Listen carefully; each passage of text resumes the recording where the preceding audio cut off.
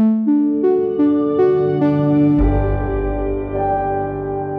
Undeceptions podcast. Hi, John Dickson here. You're about to hear our first ever live Undeceptions podcast episode. We recorded it at the recent Undeceptions conference in Sydney. The conference was a blast. Our theme song was played by the fabulous live Undeceptions band, and the readings and other music were all mixed in live in front of an audience of nearly 600 people. It was great to meet listeners in person, and we're going to be doing it again soon. Our conference was sponsored by Silla Travel and Morling College, who you'll hear more about in this episode. But I also have to acknowledge our wonderful season sponsors, Zondervan Academic and Anglican Aid. Without them, our podcast just wouldn't be happening. Okay, on with the show.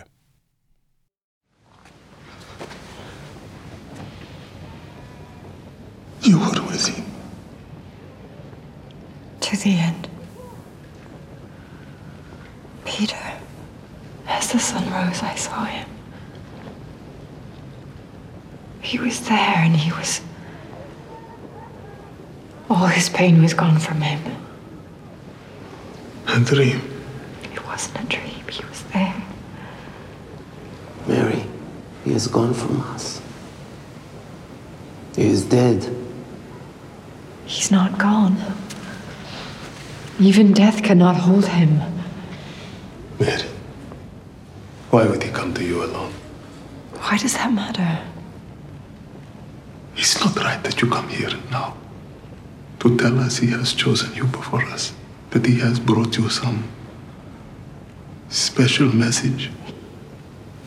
That's a clip from the 2018 film Mary Magdalene, starring Rooney Mara as Mary and Chiwetel Ejiofor as Peter. And although we didn't see him in that clip, Joaquin Phoenix plays Jesus. And some of you who have listened to episodes know that I have regularly called him Joaquin Phoenix. And I think producer Kaylee loves to keep bringing that up. So even sometimes when I've said it correctly, she inserts the false. You may have picked up, I haven't seen every film that I find myself talking about in the show. But this film draws from the so-called Gospel of Mary. This is a text uncovered in the 19th century, but most scholars think it was written in the mid to late 2nd century. Though I haven't seen the film, I have read the Gospel of Mary. And in it, Mary Magdalene is the only one who has received the special, secret, true message from Jesus. The apostles, the male apostles, didn't get that message. And those boys aren't happy.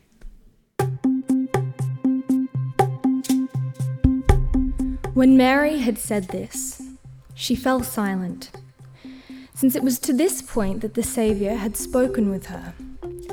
But Andrew answered and said to the brethren, "Say what you wish to say about what she has said. I at least do not believe that the Saviour said this, for certainly these teachings are strange ideas." Peter answered and spoke concerning the same things. He questioned them about the Saviour. Did he really speak privately with a woman and not openly to us? Are we to turn about and all listen to her? Did he prefer her to us? The Gospel of Mary, chapter 9. That's our voice actor and, as you've seen, cellist Dakota Love. Thank you, Dakota. In this text, Mary tries to pass on to the blokes the secret message Jesus told her. They don't believe because she is a woman. And why would Jesus prefer a woman to the men? Now, the truth is, historically speaking, this Gospel of Mary has no claim to history. It comes from 130 years after Jesus, but it does capture in some ways one of the key complaints about the Orthodox Church, that the church is misogynistic, that the church isn't interested in listening to the female voice. This ancient text somehow captures that sentiment and that resentment. But our guest today reckons not so much. She reckons far from suppressing the voice of women and sidelining their contribution, the original Gospels, Matthew, Mark, Luke, and John, actually bring to the fore the testimony of women. In fact, she goes as far as suggesting, quote, that in these earlier Gospels, the portrait of Jesus is more beautiful, more historically accurate, and more valuing of women than anything the Gospel of Mary can offer. I'm John Dickson, and this is Undeceptions.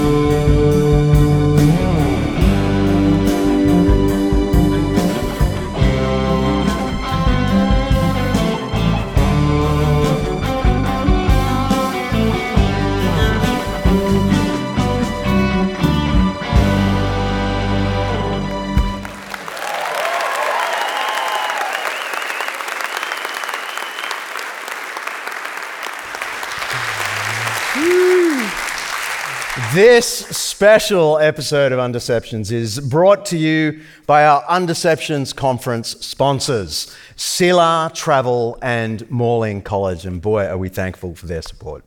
Each episode of Undeceptions, we explore some aspect of life, faith, history, philosophy, science, or culture that's either much misunderstood or mostly forgotten. And with the help of people who know what they're talking about, we are trying to undeceive ourselves and let the truth out. And our guest today does just that for a living. To our Undeceptions audience, she is already well known, but far more people will hear this in their podcast feeds than are here in the building today. For those listening to the pod, Dr. Rebecca McLaughlin is the author of the award-winning 2019 book, Confronting Christianity, which I have said on the pod many times is arguably the best all-round defense of the Christian faith for a decade. It was also the topic of the episode we did with Rebecca, episode 18. Rebecca holds a doctorate in English literature from Cambridge University, where she specialized in prisons in Shakespeare, and I am going to extract the truth about that today. Few people today, I think, match the beauty and clarity of Rebecca's thoughts on diverse topics like science and sexuality, heaven and hell. She's written quite a few books, and it seems she's just pumping them out more and more. After the Confronting Christianity book, she's written Secular Creed, and the newest one, the one we want to reflect on tonight, Jesus Through the Eyes of Women. Will you please welcome to the stage Dr. Rebecca McLaughlin.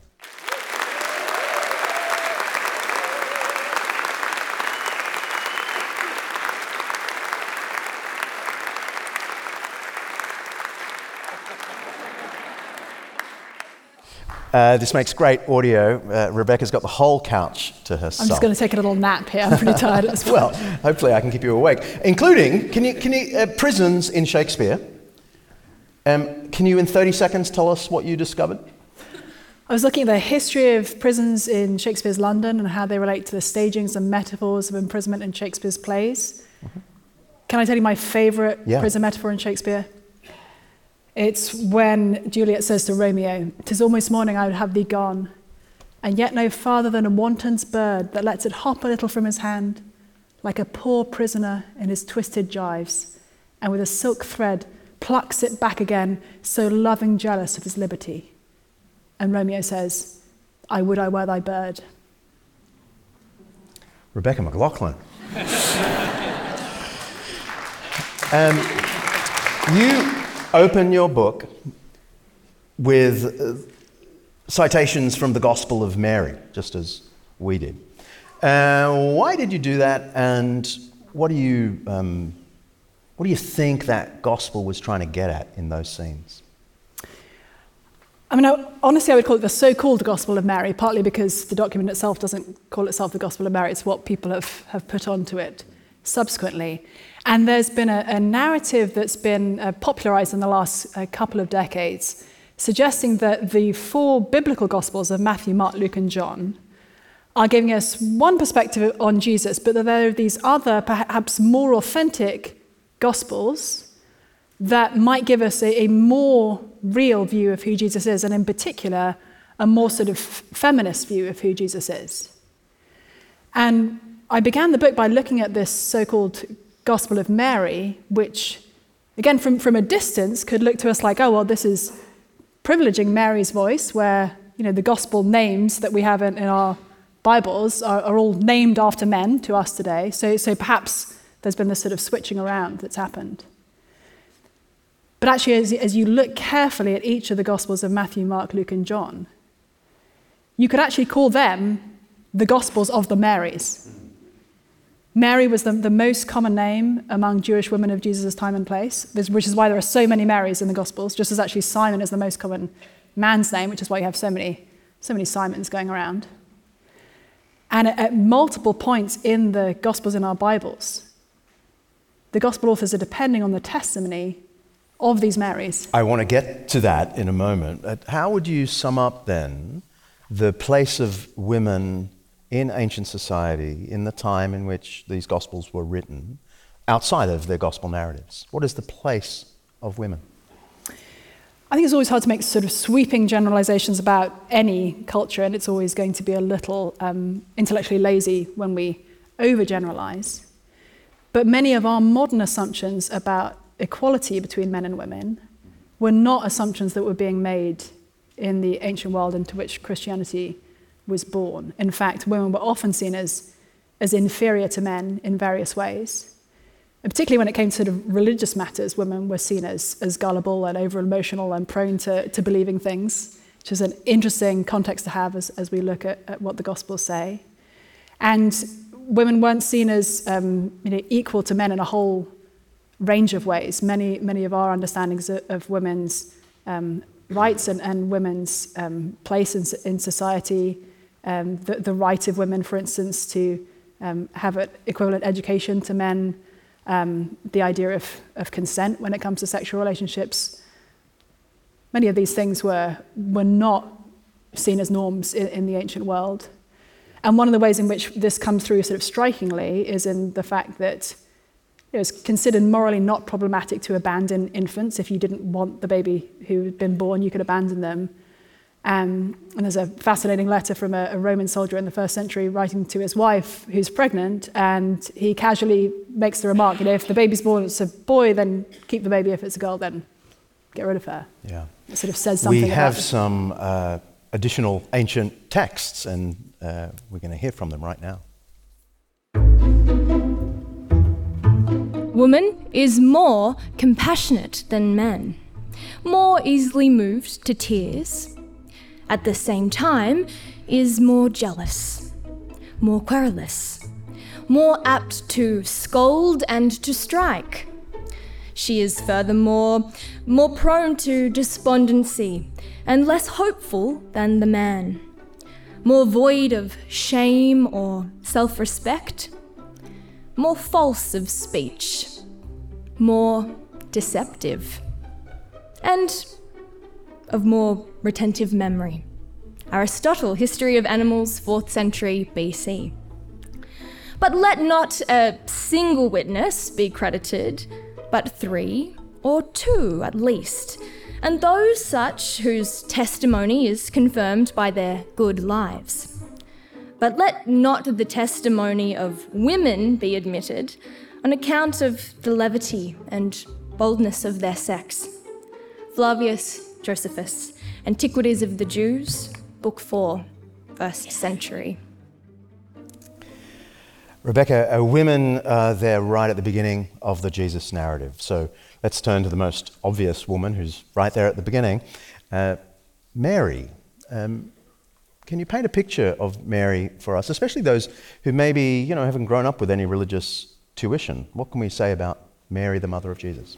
Yeah, Mary, the mother of Jesus, not to be confused with all the other Marys we're going to have to talk about. I call my son Luke because Luke's gospel is one of my favourite gospels. And John is kind of the other, but Luke's a better name than John. No offence to all the Johns out there. And if you read through Luke's gospel, you'll find, interestingly, men and women are often kind of paralleled and sometimes contrasted. And when they are, the woman always comes out looking better. At the beginning of Luke's gospel, we meet a man, a priest, Jewish priest, Zechariah. And he has an amazing encounter with an angel sent by God. And he encounters this angel in exactly where you would expect to encounter an angel, which is in the temple. He's a priest and sort of guy you would expect to be encountering an angel.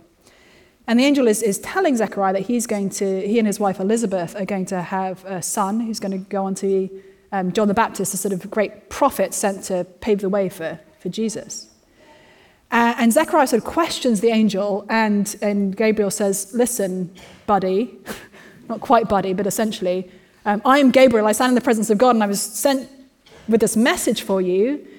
You're not going to be able to speak until this happens. It's kind of a little bit of a wrist slap to our friend Zechariah.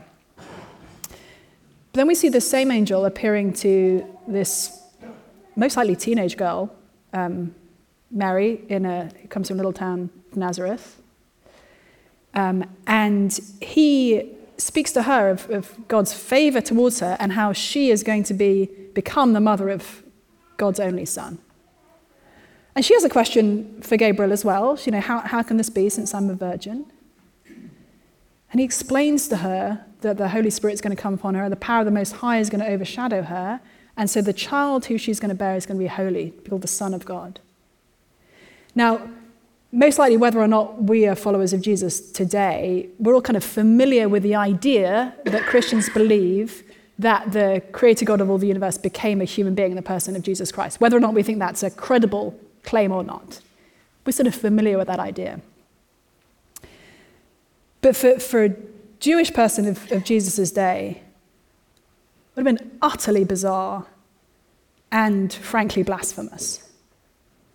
Stories were told of the Greek and Roman gods spawning offspring with humans, and so there was sort of idea in the broader pagan culture that somebody could be a son of God, and in fact that was a title that could be given to an emperor even. But the Jews were fiercely monotheistic, and they believed in a God who was so utterly transcendent that humans couldn't look on God and live.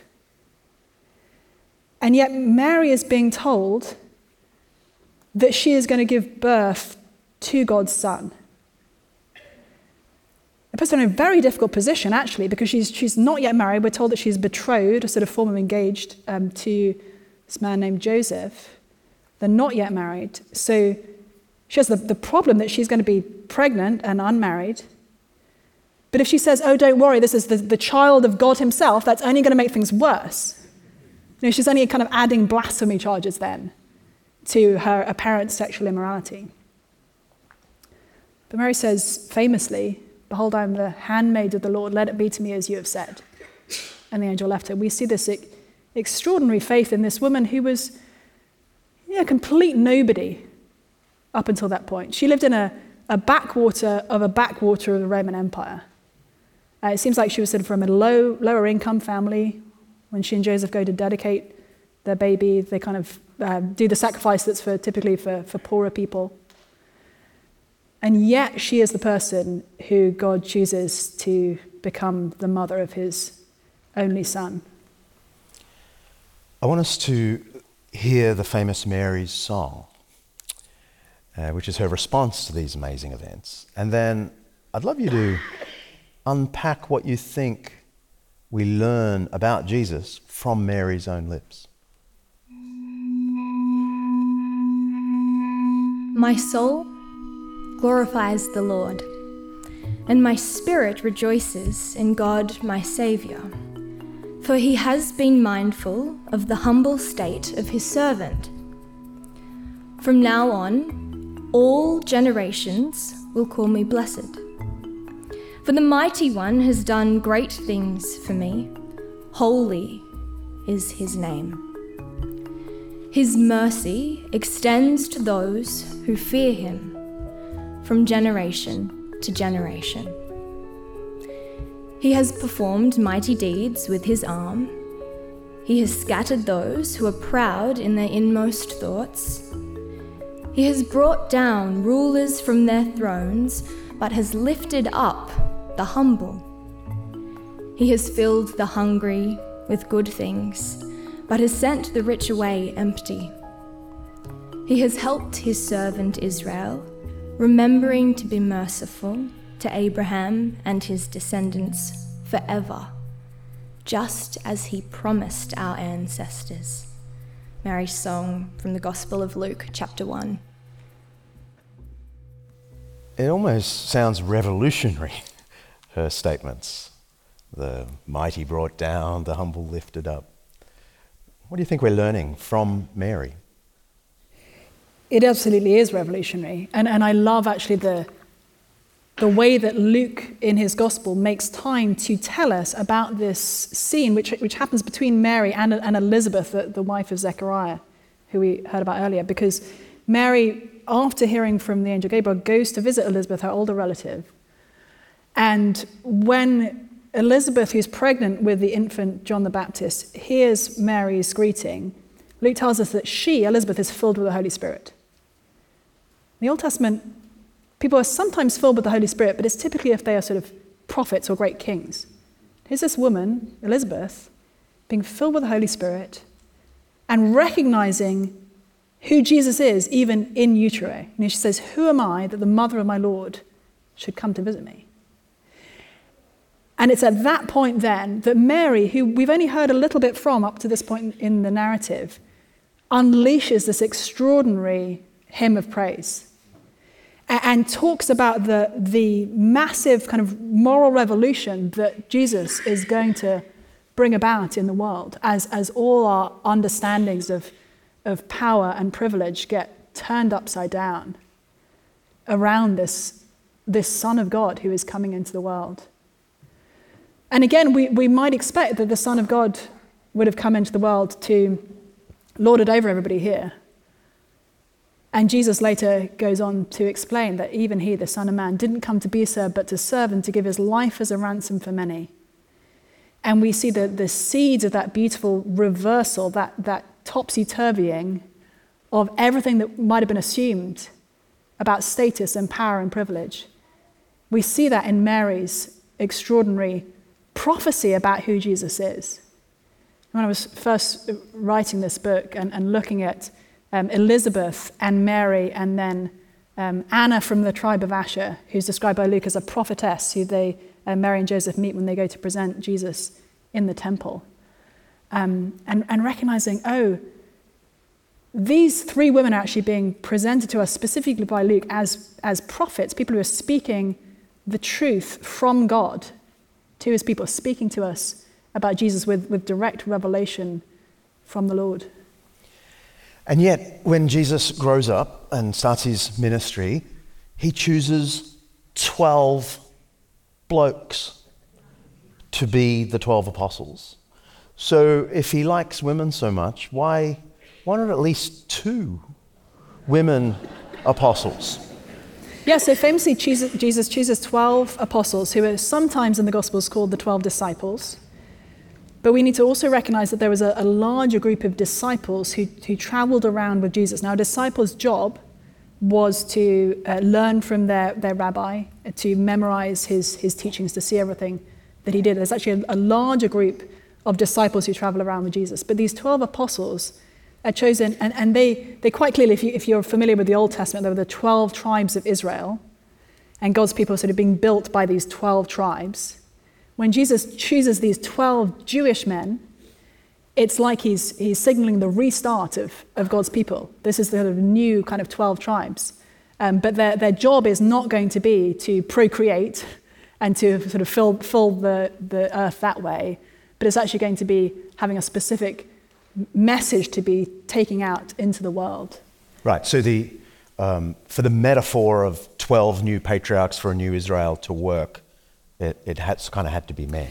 So, yeah, but Luke is very clear with us especially that there were multiple women who were also disciples of Jesus. yes, you make a brilliant case in your book for this, and so I do want to talk about this. Can we do a kind of rapid fire round around some of the women? Just your brief, introduce us to. Ready?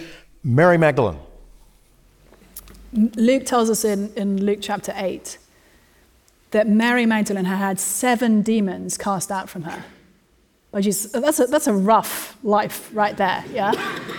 And we actually know very little about her, aside from where she comes from, Mary from Magdala, that she's had 7 demons cast out from her, and she goes on to become the most famous among Jesus' female disciples because of the pivotal role she plays in witnessing the resurrection. Great rapid fire round. Joanna. So Joanna, when Luke introduces us to this group of women who travel around with Jesus in Luke 8, there's Mary Magdalene. Then there's Joanna, who's described as the wife of Chusa, Herod's household manager. Now, honestly, for years, as I'd read through Luke's gospel, I just sort of, that washed over me. I don't know Joanna, I don't know Chusa, right? And then I did what I would commend everybody to do, which is read more Richard Bauckham. Richard Bauckham is this brilliant British scholar who does an awful lot of interesting sort of historical work to help us understand more about the Gospels. And he wrote a book called Gospel Women, where he's looking at the named women in the Gospels and what we can understand about them from the information that the Gospel authors give us. And one of the cases that Richard Bauckham makes in his more famous book, Jesus and the Eyewitnesses, is that when the Gospel authors tell us somebody's name, they're pointing us to them as potentially as an eyewitness of what happened. And so Luke gives us these 3. The first 2 are Mary Magdalene, second Joanna, the wife of Chusa, Herod's household manager. And Richard Bauckham explains that we don't know whether Chusa, her husband, was alive or not, but she would have been part of Herod's court, quite a high status, rich, wealthy woman, who was traipsing around the countryside with Jesus and this sort of seeming rabble of disciples. Because Luke explicitly says these women traveled with Jesus. Yes. Yeah. So we see this woman who again, we often have stories in the Gospels of Jesus connecting with the poor and the marginalized and the sick. And here we have this woman who may well have been healed by Jesus, it seems like a lot of the women had, but that she actually probably caused something of a stir when she left the court in order to follow Jesus around, to become one of his itinerant disciples. Can we do a double barrel, Mary and Martha of Bethany? Oh, I love Mary and Martha. Yeah, oh my goodness. So this is another Mary. And if your name's Mary, then you'd fit right in with the Gospels. Mary and Martha of Bethany, we hear about them both from Luke's Gospel and from John's Gospel, but I'll start with Luke's Gospel. And there's a story told of Jesus going to visit their house. And Martha is busy serving, and Mary is sitting at Jesus' feet. Now, that's actually kind of a technical way of positioning yourself as a disciple. To sit at somebody's feet was kind of like to say that you were being their disciple. So Mary's sitting at Jesus' feet, presumably along with all the other disciples. Martha's serving, and Martha comes to Jesus and she says, "Lord, can you get my sister to pull her weight here? Like, who does she think she is, sitting at your feet? She can come and help." And Jesus says to her, "Martha, Martha, you are troubled about many things, but Mary has chosen the better portion, and it will not be taken away from her." Martha's concerned about the food that's being served. Mary is concerned to take the portion, sort of going with the food metaphor, of Jesus' teaching as the thing that's actually most important. And whereas in that culture, women would have been expected to do the work that Martha was doing of serving, Mary is absolutely validated in her choice to actually prioritize listening to Jesus while he's there. And I love how then John tells us another story about these two sisters, to just tell very briefly of when their brother Lazarus is very sick, and they call for him, and Jesus deliberately waits until Lazarus is dead before he comes. And then he has one of the most powerful, memorable, and extraordinary theological conversations we see recorded in the Gospels with Martha.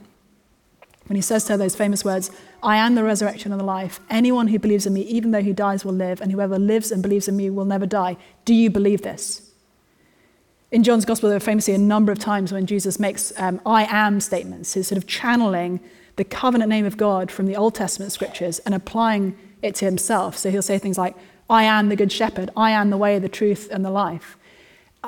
I am the true vine." And here, whereas in most other instances, he's talking to a whole group of people when he makes these declarations, there he's talking to one grieving woman. And he says to her, "I am the resurrection and the life." And he asks her, "Do you believe this?" So rather than, Martha doesn't come off as well in Luke's account when she's sort of chiding her sister for not helping out. But she gets a second go with Jesus. She does, and it's wonderful. We're going to pause here, not for a 5-minute Jesus, but to give Rebecca a chance to catch her breath and have a drink, because this is where, in the published show, we're going to go to our sponsors. We're going to have a little sponsors ad, Sila, Morling, and after the break, we're going to look at some of Jesus' personal interactions with specific women. And I want to ask Rebecca a question that's in the back of my mind, and I think back of other people's minds. Is all this stuff about trying to view Jesus through the lens of women just a modern feminist conceit? That's after the break.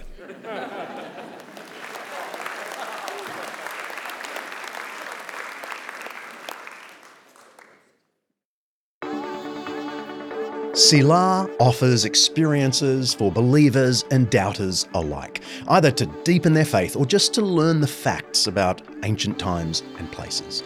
Travelling with Sila to biblical lands is more than just a holiday, and it's more than a pilgrimage. It's an investment in body, mind, and soul that will last a lifetime. Sila offers tours to places like Israel, Jordan, Egypt, Greece, Turkey, and even to Reformation Europe. You can say hi to Alcuin and Aquinas and Calvin.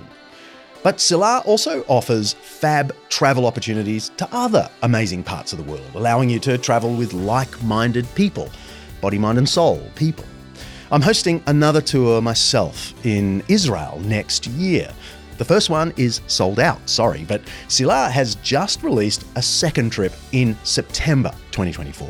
Just search for Origins of Christianity tour with John Dickson or something like that, and I'd love to see you. Sila is a Hebrew word that we think means an intentional pause. And my friends at Sila want you to experience Sila moments, whether on the Sea of Galilee or the Greek island of Patmos. Head to mysila.com.au to find out more. mysila.com.au for more.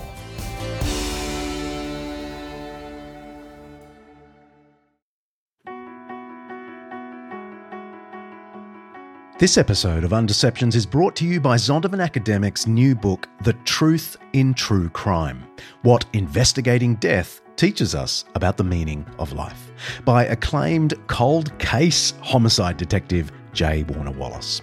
After years of investigating the causes behind deaths and murders, chasing leads and solving crime, Wallace decided to focus some of those same instincts on the most notable death in human history, the death of Jesus. And while a few of Wallace's cases remain open, unsolved mysteries, the death of Jesus obviously wasn't one of them. His investigation transformed him from atheist to believer. Many of us are hooked on the latest true crime podcast. I'm looking at you, my darling buff. But Wallace reckons there's more than mere entertainment to be found in some of the big murder mysteries of his career. The Truth in True Crime offers some of the lessons Wallace has learned about human nature from both his murder investigations and ancient biblical wisdom. It's a cool idea for a book. You can pre-order your copy of The Truth in True Crime by J. Warner Wallace, now on Amazon, of course, or even better, head to zondervanacademic.com/undeceptions. Don't forget to write /undeceptions. zondervanacademic.com/undeceptions.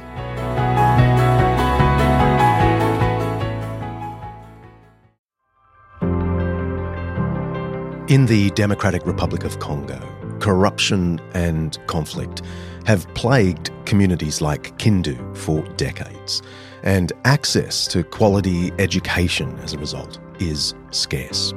Schools around Kindu, one of the poorest parts of the DRC, are often dilapidated. They lack basic essentials like books or even teachers. Anglican Aid is looking to change that. By making a tax-deductible donation to Anglican Aid, you can play a crucial role in providing the tools and resources necessary to transform children's lives. Your donation will help workers on the ground in the DRC to rebuild classrooms, supply materials for students, and offer comprehensive training for educators. Already, there's been incredible progress. 5 schools have been renovated, with over 600 students enrolled and thriving. But there's still plenty to do. Please visit anglicanaid.org.au/undeceptions to lend your support to an organisation Buff and I have long trusted. Help empower children to do what we frankly take for granted: chase their dreams and build a brighter future for themselves and their communities. Go to anglicanaid.org.au/undeceptions. Thank you.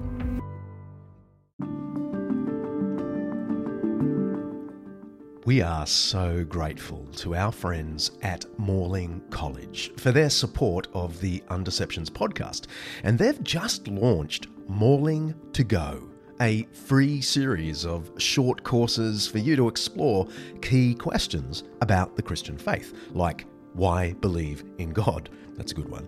How can a good God let bad things happen? Or simply, why Jesus?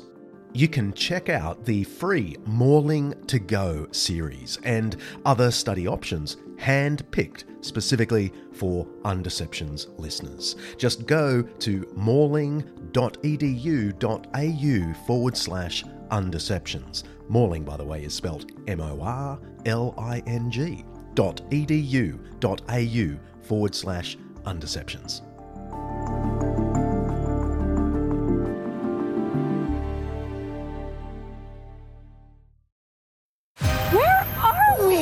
This is Barbie Land. Are we going to get small like doll size, or are Barbies our size? Yes. Basically everything that men do in your world, women do in ours. The president's here. I am. You're welcome. Barbie is a doctor and a lawyer, and so much more than that. Ah! Thought we discontinued her. Hi, Barbie. There are Kens too? There are many Kens. Where do the Kens stay? I love you too. I don't know. Barbie, July 21st. That's just a little snippet of director Mark's new favourite film. Number 2 is now Lord of the Rings. And producer Kaylee wrote a little note that I was to thank you all for coming out here instead of going to the Barbenheimer, whatever that means.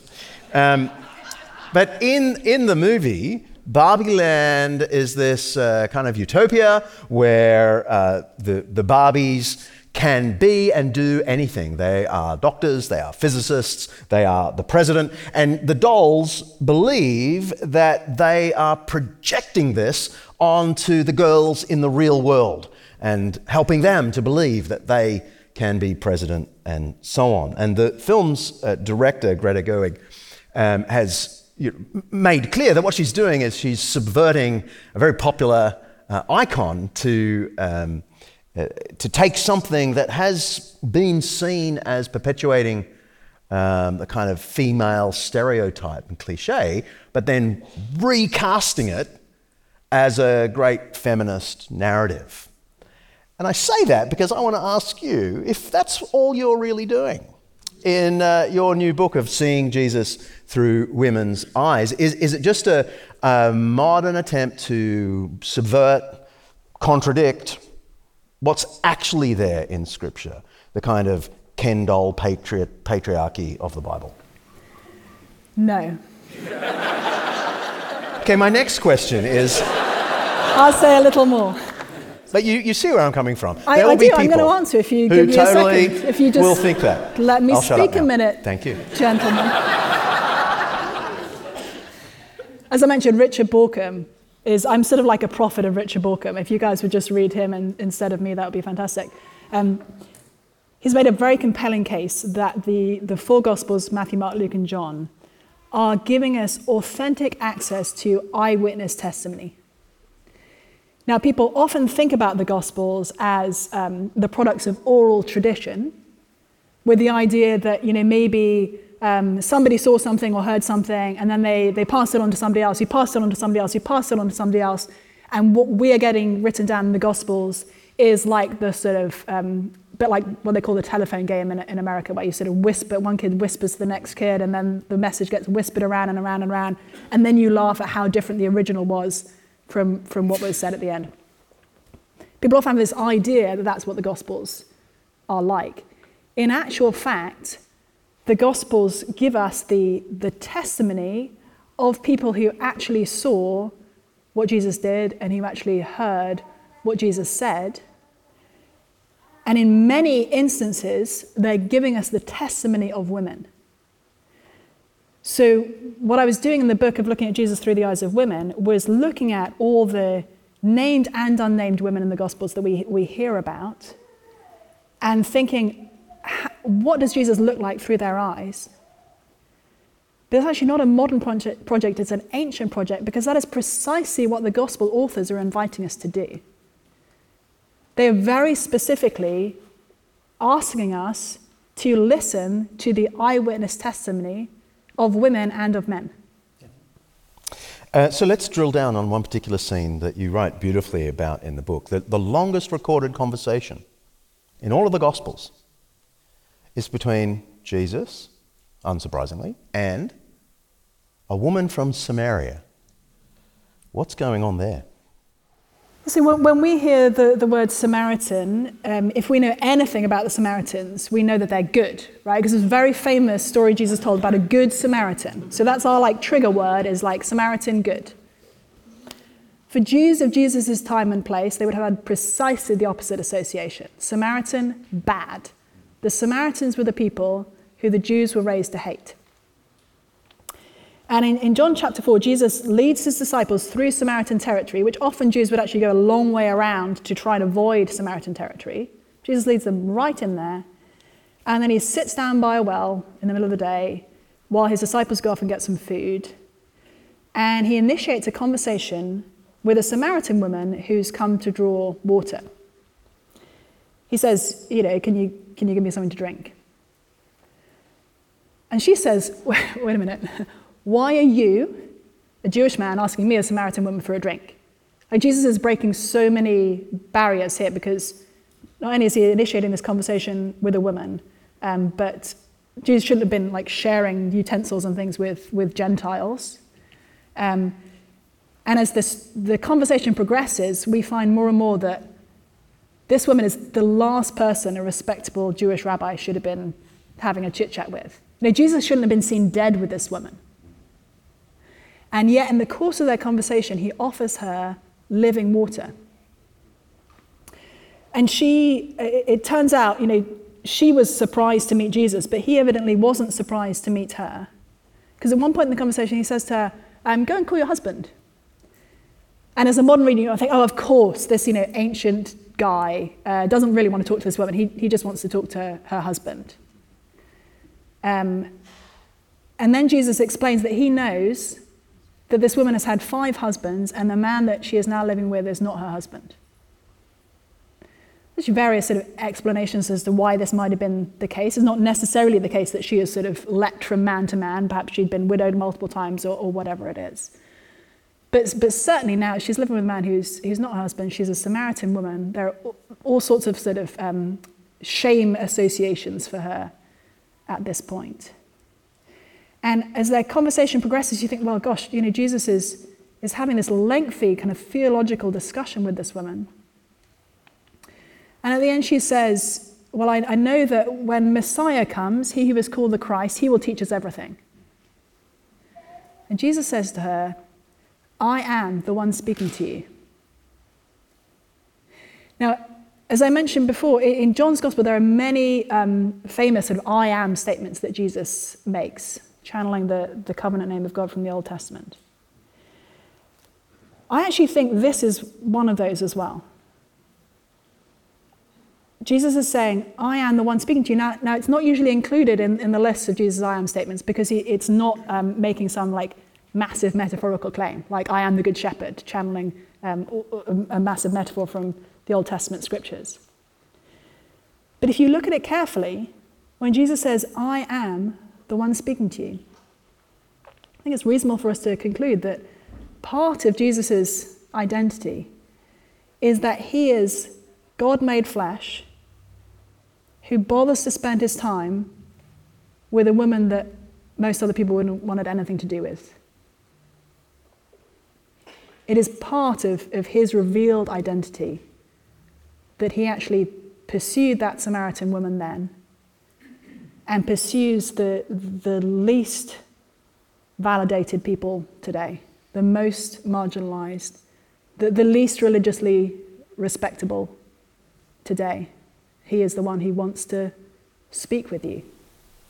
We have another example of a woman that Jesus interacts with. And there was a woman who had had a discharge of blood for 12 years, and who had suffered much under many physicians, and had spent all that she had, and was no better, but rather grew worse. She had heard the reports about Jesus, and came up behind him in the crowd and touched his garment. For she said, if I touch even his garments, I will be made well. The Gospel of Mark, chapter 5. What do you make of that scene? It's a fascinating moment in context in the Gospels because Jesus has just been asked by a guy who is a synagogue ruler to come because his daughter is very sick. And Jesus is on his way to heal this little girl when this woman sort of sneaks up on him because she thinks, oh, if I could just touch the hem of his garment, I'd be healed. Now, it's hard for us sort of culturally to get our minds around her situation because not only had she been sick for 12 years, she'd spent all her money on doctors who hadn't made her better, but she was also in Jewish terms sort of ceremonial unclean. And she could have passed on that uncleanness to Jesus by touching him. So it's actually really kind of shady in their cultural terms what she did. And Jesus responds immediately. He feels the power go out from him. And he stops and he looks around and he says, who touched me? And his disciples say to him, what are you talking about? You're in the middle of a crowd. Everybody's bumbling along next to you. You're getting sort of rubbed shoulders. What do you mean, who touched you? And Jesus says, no, somebody touched me. And he looks around, and then the woman comes and she kneels in front of him and she's trembling with fear. And presumably she's expecting Jesus to rebuke her for what she's done. She explains what she's done. And he says, daughter, your faith has made you well. She's the only person in the Gospels Jesus calls daughter. Now, if we think about that language, my 2 daughters are here with me today, and unlike most people in this room, They have the right to come up and touch me anytime they like. Of course she had the right to touch him. She's his family. We have this beautiful validation of this woman who had given up hope from all other sources, coming to Jesus in desperation and being received by him with this familial, loving language. Historian Tom Holland, who's got a mention several times, and friend of the pod, can't remember what episode, but wonderful episode with him, wrote in his book, Dominion, these words: "Men no more hesitated to use slaves and prostitutes to relieve themselves of their sexual needs than they did to use the side of the road as a toilet." It's confronting. What do you think Jesus might have said to that kind of Roman male? We have this extraordinary, radical ethical teaching from Jesus that cuts across so many things in the ancient world and so many things in our world today. And one of the things we see in Jesus' teaching is an absolute call to sexual faithfulness. In a broader culture where men were not expected to be faithful to their wives, totally fine to sleep with other women, prostitutes, people they had enslaved, male or female actually. The New Testament scriptures instead paint a picture where following Jesus as a man means having sex with at most one woman to whom you're married and to whom you are pouring yourself out in sacrificial love, like Jesus poured himself out in sacrificial love for us. I don't think we recognize quite what a move toward justice and equality this was. Because actually the people who suffer in a sort of sexual economy when sex is completely sort of deregulated and men can do whatever they want to do are women and children. And women and children were two categories of people who Jesus' teachings and actions specifically changed and transformed in terms of their value. And we have a quotation from another ancient writing that indicates just how radical the Christian view was and how actually Christians left themselves open to criticism from smart Greeks and Romans. After his death, Jesus rose again and showed the marks of his punishment and how his hands had been pierced. But who saw this? A hysterical female, as you say? And perhaps some other one of those who were deluded by the same sorcery. Origen against Celsus, Book 2. It's a quote from the first full-scale defense of Christianity that we have from Origen in the early 3rd century. Utterly brilliant intellect who became a Christian and defended the Christian faith. And what he's doing there is he's actually citing one of the great critics of Christianity, a Greek intellectual of the late 2nd century called Celsus. And Celsus's knockdown argument for Christianity is it all started with a hysterical woman who thought she saw Jesus alive from the dead, Rebecca. Christians left themselves open to this criticism, didn't they? Because all the Gospels agree that women not only witnessed the crucifixion close up, they were the first to know about the resurrection. What do you make of this uniformity in this idea in the 4 Gospels? Yeah, and it's fascinating. Again, in Luke's Gospel, as I mentioned, often when men and women are contrasted, it doesn't go well for the boys.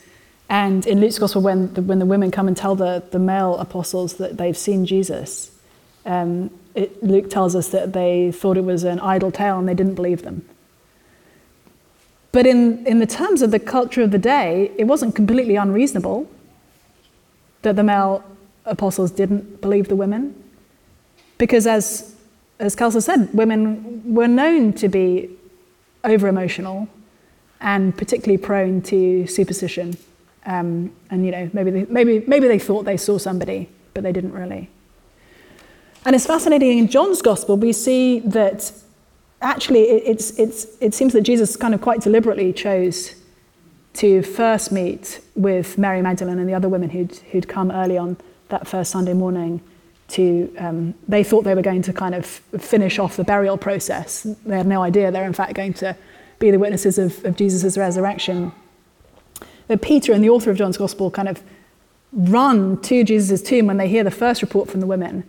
So Jesus actually could have quite easily met with Peter or the author of John first, but instead he meets with Mary Magdalene, and there are other women there as well. She talks in the plural when she comes back to report on this. And I kind of love the fact that John leans into the fact that Mary's weeping.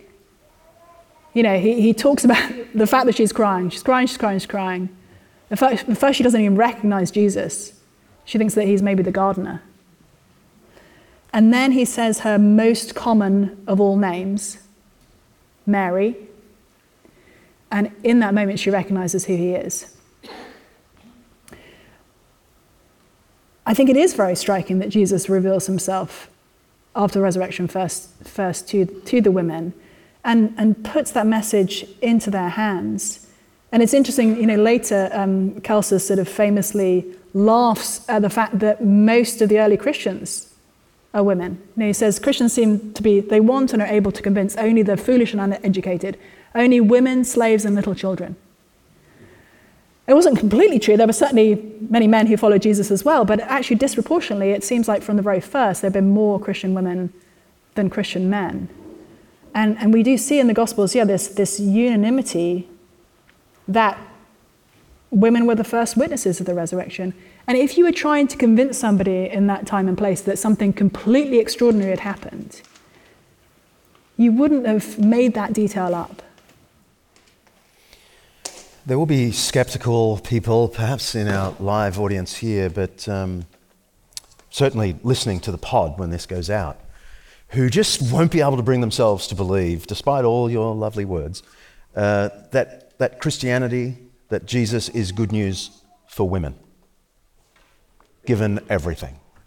So as we close, can you help us think through why this is good news for women? Jesus' sacrificial, unrelenting love is good news for every single human being, male or female, old or young, rich or poor, healthy or sick. And we see in the Gospels that anyone who comes to Jesus on their knees recognizes who he is. None of us can come to Jesus with our pride intact. And actually we see often in the Gospels sort of self-righteous men standing kind of trying to judge Jesus, unable to see who he is. And we see women coming to Jesus often on their knees, pleading for him to help them.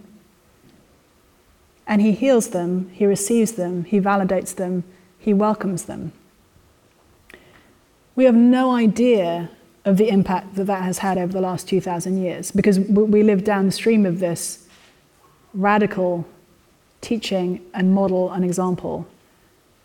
We don't know how much it has done for women today, and we don't know how much we lose when we unravel some of the countercultural teachings that Christianity brought in the first place. For example, the valuing of little children, and for example, the high value set on sexual faithfulness.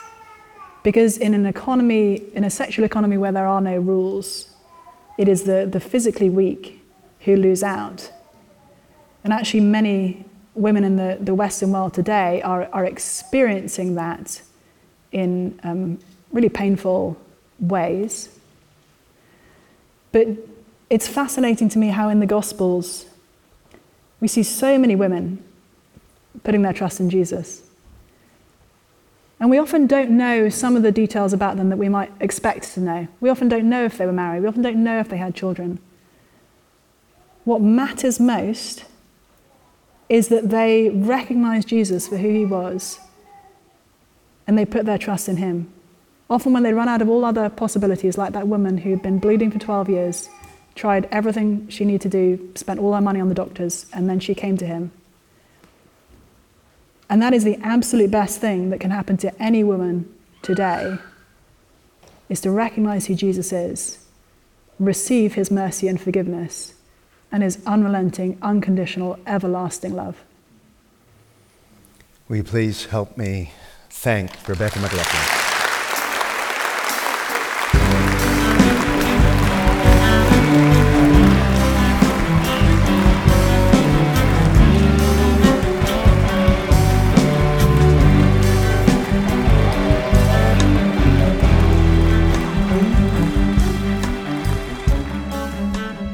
Undeceptions is hosted by me, John Dickson, produced by the wonderful Kaylee Payne, directed by Mark Kendall Hadley. Socials are by Sophie Hawkshaw, currently also on camera. Siobhan McGuinness is our online librarian. Lindy Leviston remains my wonderful assistant. Editing is by Richard Humwee. Alistair Belling is writer and researcher and drummer in the Undeceptions band. Santino DeMarco is chief financial advisor, and he's also on keys and accordion. Colin Benvenuto on guitar, Jonathan Byrne on bass. Dakota Love is our voice actor and cellist. Huge thank you to PLC Croydon for hosting us today, and a special thanks to our major sponsors, Cellar Travel and Morling College. Undeceptions is the flagship podcast of the Undeceptions Network, letting the truth out. See ya.